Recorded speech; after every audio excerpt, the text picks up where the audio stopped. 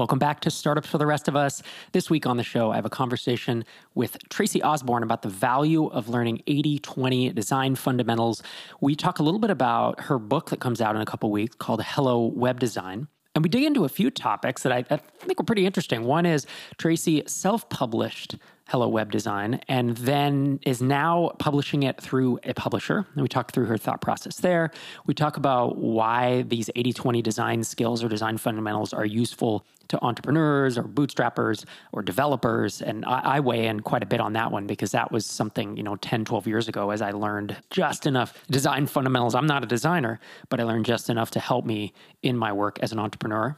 And then we dig into some basic fundamentals, kind of give an overview of a few things in the book. So let's dive into our conversation.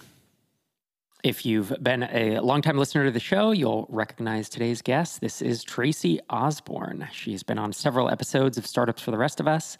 You can find out more about her at tracyosborne.com.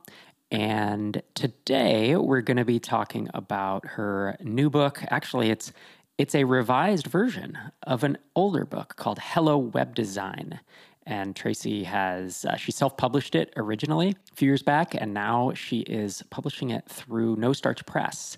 So this is a publisher who, is cranking out. Are those hardbacks? I think I saw a photo of a palette. Yes, they upgraded it from paperback to hardback, which was kind of a nice little compliment on their team's end because they were like, we're going to go ahead and increase the quality. We're going to increase, there's what do you call it? The little binding that's on the hardback so it can be a contrasting color. They added all sorts of little details to it, which was really awesome. That's sweet. I mean, a lot of us, I've self-published a couple books and they're all paperbacks because hardbacks they're too cumbersome. You have to buy them in bulk. They are more expensive, blah, blah, blah. So that's legit. Yeah. I mean, that kicks off the first question, I think. There's, folks in the audience, there's a lot of makers who are doing things other than software. And a lot of folks are going to publish books. I mean, we saw Keith Perhack published in Tiny Seed Batch 2, published a book about marketing funnels. And I think a lot of folks are doing it even when they're SaaS founders as, not only marketing, but, they have that expertise and to show it. So you self-published this and now you're going through a publisher. And I've heard, there's obviously a lot of pros and cons to both approaches, but talk us through that decision process. Yeah, I started self-publishing books, not with Hello Web Design. My first book was called Hello Web App, and it was a book to teach beginner web app development. Like a lot of other startup founders, I was a founder. I started a company called Wedding Lovely. I learned a lot about the process. I taught myself how to code with my startup. And when I taught myself how to code, I kind of looked back at the experiences I had trying to learn code before launching Wedding Lovely. And I went to school for computer science and I ended up switching over to art. And there's all these horrible experiences I had. And so I looked at self-publishing a book as a way for me to have a fun side project because I was burnt out on my startup, but also so I could teach programming the way that I thought it should be taught after I taught myself. And I went with self-publishing because, I read all those things about people who work with publishers. Actually, No Starch had given me, for Hello Web App, I reached out to them way back in the day and asked them, would be interested in publishing this book? And they said yes. And I ended up saying, actually, never mind, I'm going to self-publish this instead. Because the allure of self-publishing is you get to keep 100% of your profits. It just takes a lot more work because you don't have someone who's printing for you, doesn't have someone who's helping marketing for you. And I was in a point of my life of working on a startup and needing something else to occupy me. And so did a whole Kickstarter.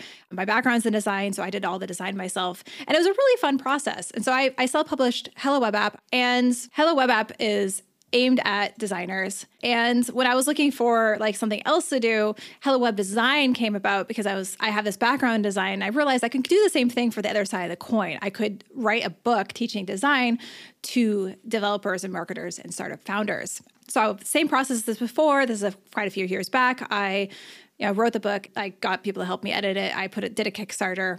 Kickstarter for Hello Web Design was way successful. I think I got $22,000, which was awesome. It helped me do the whole printing process. And then maintaining the book over the next year was easy enough, but then I started working at Tiny Seed. So then I was continuing the marketing and continuing the promotion for the self-published book became harder and harder because I was much more my time was wrapped up in Tiny Seed. So I looked at Hello Web Design being more of a evergreen book as compared to Hello Web App, which was a programming book, Django and Python, and those things are changing so fast that a publisher wouldn't want to upkeep that. But with an evergreen book, I thought that there was a good opportunity that a publisher would want to see the success of what it had done so far through the Kickstarter and through the sales I have done, and want to bring it into their inventory. And so that's basically what happened with No Search. I went back to No Search. The reason I reached out to them before was the reason why I went back to them is that most authors I talked to had a really good experience with No Search as compared to some other publishers. And I said, hey, I already have this book.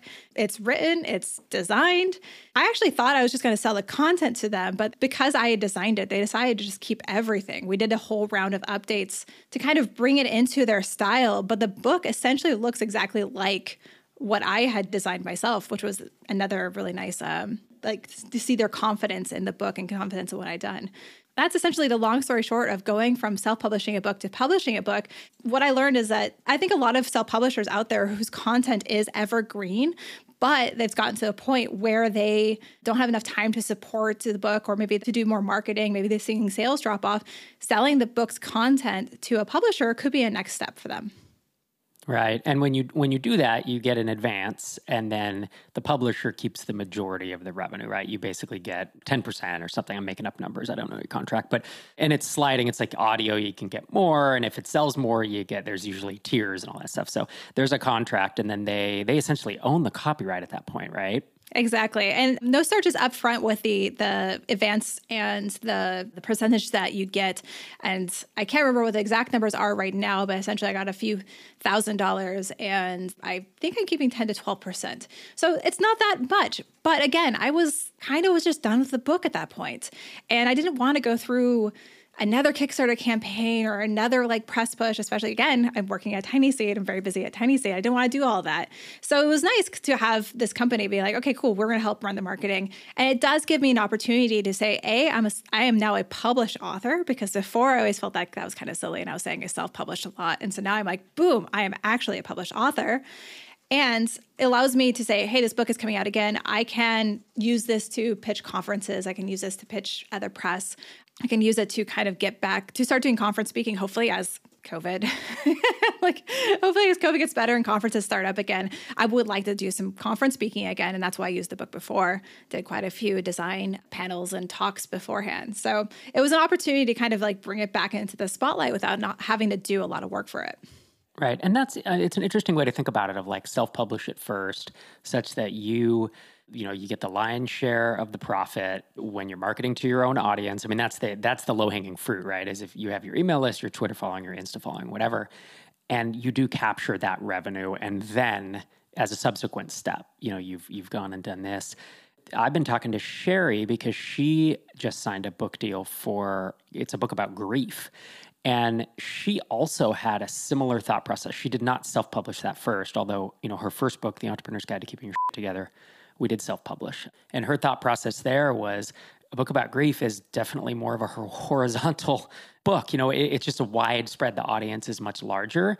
And frankly, even across her and my followings, I just don't know how much. It's not going to have the same amount of traction, I think, as The Entrepreneur's Guide. And going through a publisher gives her reach, because the publisher already has this audience, right? This audience of people who expect, No Starch already has designers and developers looking, it's like a more technical publisher. And similar with Sherry, her publisher, Sounds True, I believe it's called. They publish a lot of, psychology and, mental health and spirituality and that kind of stuff. And this is an intersection of a lot of that. Because I always struggled. I've only self-published books, right? I haven't gone through publisher. And in fact, I did talk to several publishers in the early days when I was writing Start Small, Stay Small, it was a decade ago. And I did start talking to a few of them about the potential of publishing. I think for me, given that I had the audience and I didn't want to give away 90% of the profit, and I was willing to do the work and honestly pretty interested in doing the work. I wanted to learn what it was like to actually have a cover designed and, and typeset it, or not typesetting is not the right word, but pick the fonts and just make the book happen, buy it, ISBNs. I wouldn't do that again. This time I would hire more of that out. But yeah, it is an interesting trade-off. And I think I used to be more black and white about it, of the publishers take everything. But there's a lot more nuance to this, I think, than people realize. Yeah. And again, you can self-publish and then move it onto a publisher. It's something I never realized or never even thought about when I first self-published my books. And so now I'm kind of just trying to share the work, because I know there's so many people out there who have written really great content that don't have the time to promote it. And that content kind of just fades away. And there's other opportunities to share it and get 10% of the profits and, get an advance and whatnot. Not a lot of money, not as much as if you did a whole press push again, but just enough that you can keep that content alive. Let's mix things up a little and switch topics, because I want to talk about the content of the book itself, right? It is effectively teaching fundamental design skills to entrepreneurs or to developers or anybody, really. And so I think the first question that comes to mind is why are these design skills useful to the Startups for the Rest of Us audience, right? There's a lot of developers, there's some designers, there's a lot of mostly bootstrapped and bootstrap founders. So why should they care? Why might they want to go out and pre-order this book, for example? By the way, nostarts.com/hello-web-design. And we'll also put that in the show notes, obviously. But book's $20 and PDF $25 in is it a hardcover? It is hardcover. Yeah. Mm-hmm. That's crazy. That's actually relatively inexpensive. So it is a shorter book. So that's one of the reasons why, while it's a hardcover, it's $25, but I think it's going to look really great. Yeah. So why is this important to an entrepreneur or a bootstrapper? Right. Yeah. I think a lot of my career has been around how great it is to have skills in multiple areas. So having just enough skills in sales and marketing and development so that I can launch these projects. So I've self-published these books, but I actually have a whole platform that I use to sell them on my own end called the Hello Web Books. And so, it's a whole selling platform and dashboard. I have my videos there. I have all the content for all my books there. People can log into this website and buy the books and read everything. And I've coded all of it. And because I could do every single bit of this, I could do the design, I could do development, I could do the marketing for this platform, I've been able to do more faster without having to rely on hiring contractors and going through that whole process of working with other people. It's been really great to just do it myself and get it out there. And so when I talk about design skills, and by design, I mean not HTML, CSS, front-end development stuff. I'm talking purely the visuals, the user interface, the user experience. There's so many people out there who are working on their bootstrapped companies, they're working on launching a side project, they're working on their first SaaS. And the design side of it, if you don't have a background in design, can be really intimidating because that's what the customers are seeing, that's what the customers are using. So I wanted to write a book so that people can be more efficient. They can be more, quote unquote, unicorns, where they can get just enough design skills so that they feel comfortable designing these interfaces themselves so they can get their projects out faster. And not just interfaces. I think this also applies for slides. If you're doing talks and whatnot, you're doing Keynote or those other platforms. So designing your slides, designing your personal website, designing your SaaS. If you can do the design yourself, I think you can do a lot more. And this book is different than other design books because I'm not teaching you to become a designer. I don't go into the theory. I don't go into all those little skills that you'd want to know to be a quote unquote proper designer. This is just the shortcuts. It's the fundamentals and the shortcuts so you can get just a little dangerous, Right. 80-20. Yeah, the 80-20 of it. So you can feel comfortable doing it yourself. If you want to become a designer afterwards, if you decide that you love design, you can use this book as kind of a platform to then read more traditional learn design books, or you can just take this basic set of skills and just allow it so you can launch your projects and do design faster.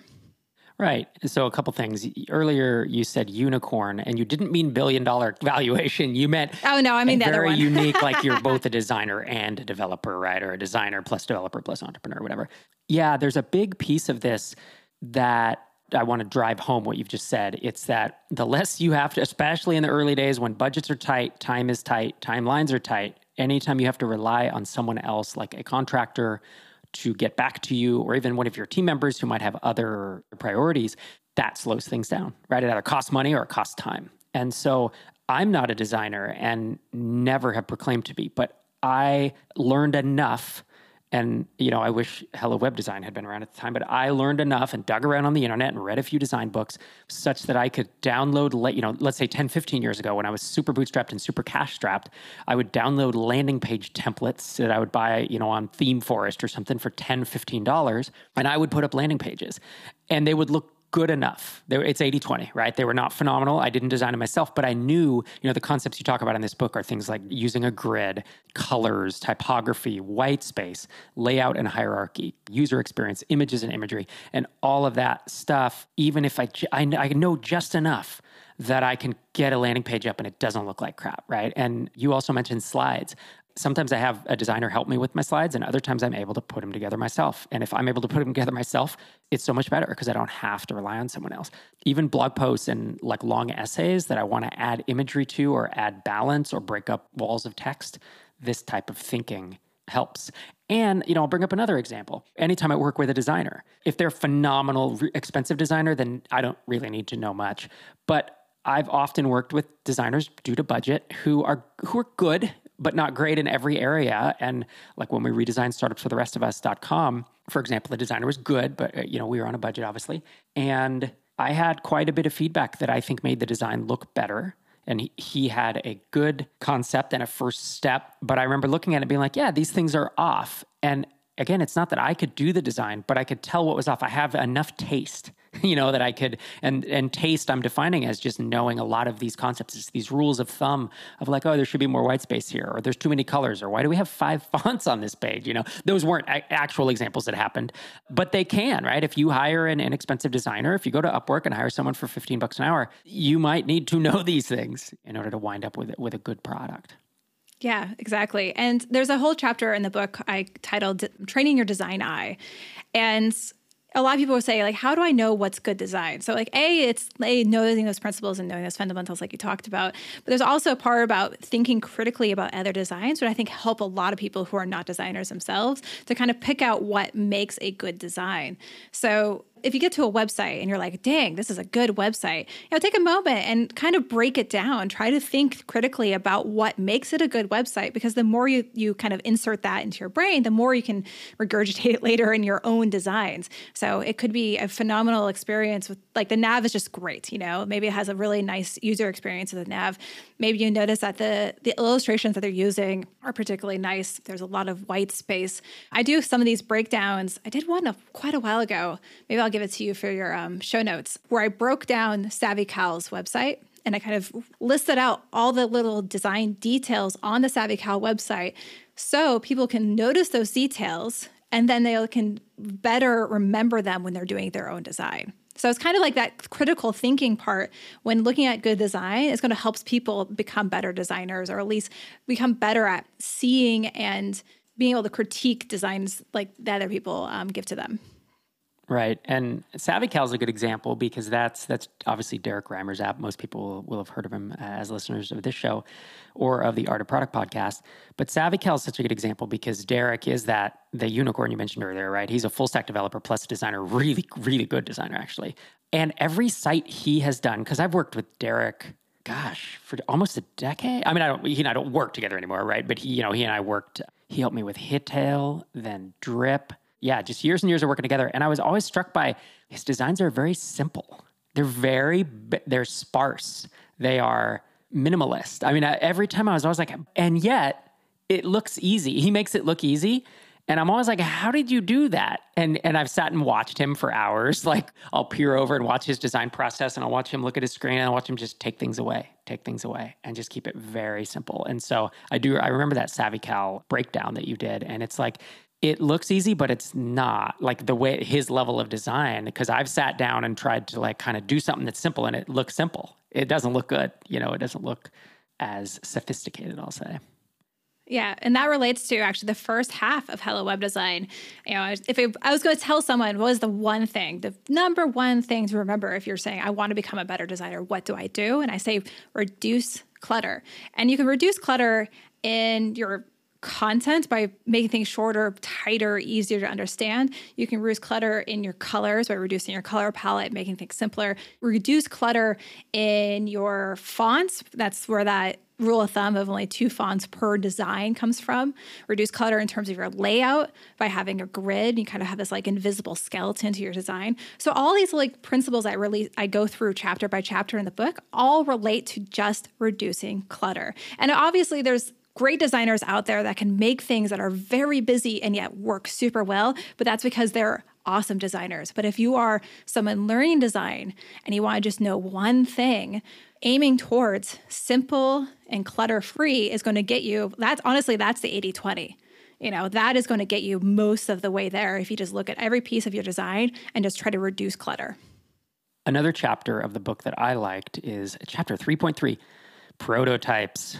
The process of sketching your ideas and making prototypes will help you play with solutions and try out different ideas faster than if you moved straight to coding. And then you have some hand sketches, and then you talk about kind of iterating on those, and then you talk about wireframe tools like Sketch and Balsamiq and UXPen, several I hadn't heard of. I think that chapter alone is likely for, especially early stage founders who maybe are trying to get an MVP, have never done wireframes and all that. Talk us through a little bit of, your thought process on mocking up designs and getting wireframes out. So there's things out there like Tailwind, Evan Wathan's design framework that a lot of entrepreneurs use to do designs, which is awesome. The designs that come out of using this Tailwind framework look really, really good. And so I find a lot of people who want to launch their first project are like, oh, cool, design's taken care for me. I can just take my content and the things I want to build and just throw on Tailwind, and then you'll have a quote unquote design site. There's a reason why I want to recommend a prototype in between that and starting out something with just like sketching. I think a lot of people who are new to design want to stay, if they're used to being on the computer all day long, they don't want to go off the computer and start doing hand sketches. But when you can do hand sketches, don't worry about Tailwind. Don't worry about the colors, the fonts, and everything. The first thing you should look at is just sketch out kind of like boxes and lines, how your layout would be for the thing that you want to build. And don't just do one, maybe do one layout and then be like, okay, what else can I do? What if the nav is going to be in the middle? Maybe it's going to be a smaller column of information. Maybe this piece of my project should be in a different place. And when you can work with just pen and paper and just sketch things out, you can play with more layouts faster than if you're going into CSS and trying to switch out where the columns were, where the things are going to be. You're going to be a lot more constrained if you jump straight into code and you start relying on some of these frameworks. And this is going to pull out, I think this helps a lot when it comes to content, because when you're just kind of sketching out lines, you can kind of see that you don't want a giant wall of text here. You want something short so you can get to that next piece of your homepage, maybe that features block. Maybe the next thing will be people's testimonials. You can kind of like figure out where those things land before you move into code. So step 1 is just pen and paper, just being super fast and efficient.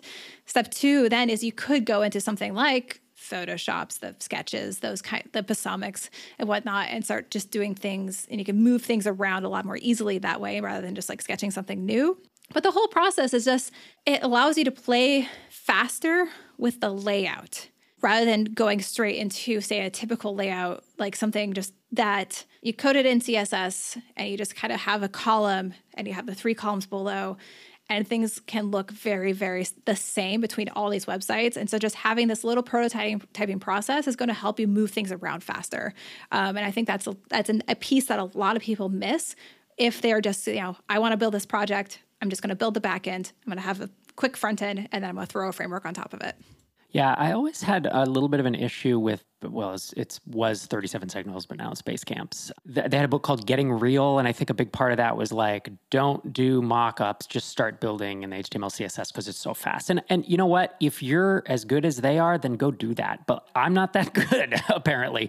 And Derek and I would sit down and, then the rest of the product team as we expanded, we whiteboarded the shit out of things. We whiteboarded everything. And that's the equivalent, right? That was our hand sketching. I mean, I would grab a whiteboard pen, my handwriting and my lines are all crooked and everything, but we have this pretty complex thing. Let's just we'd do it. We'd start to talk through how stuff would work. And we'd realize within seconds, like, nah, that's not it. That's not it yet.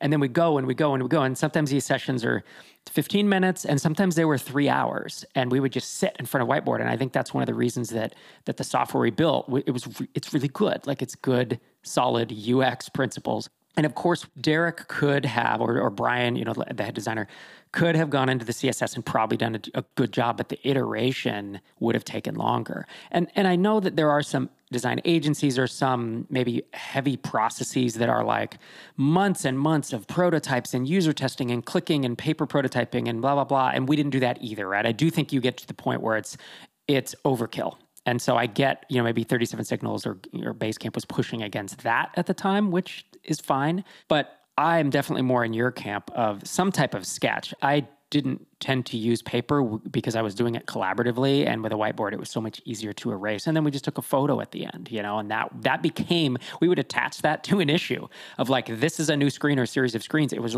oftentimes whiteboard sketches, photos of them just slapped in it was GitHub issues with a little bit of text, and that was it. And as long, you had to kind of have been in that session to know all the nuances of it, but that allowed us to move very, very quickly. And from there, doing the CSS itself was not that hard once a lot of the paradigms were ironed out in that fashion. So imagine an onboarding flow. You want page 1 to be this form, and page 2 is maybe you're getting like the credit card, and then page 3 is you get into the app and you have these tooltips. So imagine if you take like Post-its, or something like that, where you Post-it number 1 is page 1 and Post-it number 2 is page 2, and you have these little quick sketches of boxes and lines and whatnot to kind of figure out what that layout is. But then you decide, oh wait, no, I need to have a step 1.5 in this onboarding flow. You want to add extra steps. You want to like feel for that user experience process. And if you're in code, suddenly adding step 1.5, you have to go into the back end. You have to like switch over where it's pointing to. You have to go into that page. You have to design that page really quickly. It's so much slower than if you had a Post-it, and then you can move Post-its around. You can add new Post-its. You can sketch over the Post-it. You can replace the Post-it. Way faster, quick and dirty. Don't have to do that again, that huge design process, like you said, with those designers, but you just have something just enough that you can get that imagination going, get those creative juices going, and you can kind of realize that your first instinct is often not correct. Yep, indeed. Well, Tracy Makes on Twitter, tracyosborne.com. Tracy couldn't get Tracy Osborne on Twitter. That's exactly right. If folks, if you're listening, you're intrigued by Hello Web Design, you should, obviously you can hit the show notes, but nostarch.com/hello-web-design. And it should be released within a few weeks. It'll be released in May of 2021. And this episode will go live in mid-April. Thanks so much for joining me today. Yay. Thanks for having me on. Thanks again to Tracy for joining me on this week's episode. And thank you for coming back and listening week after week. Really appreciate it. And I'll be back again in your earbuds next Tuesday morning.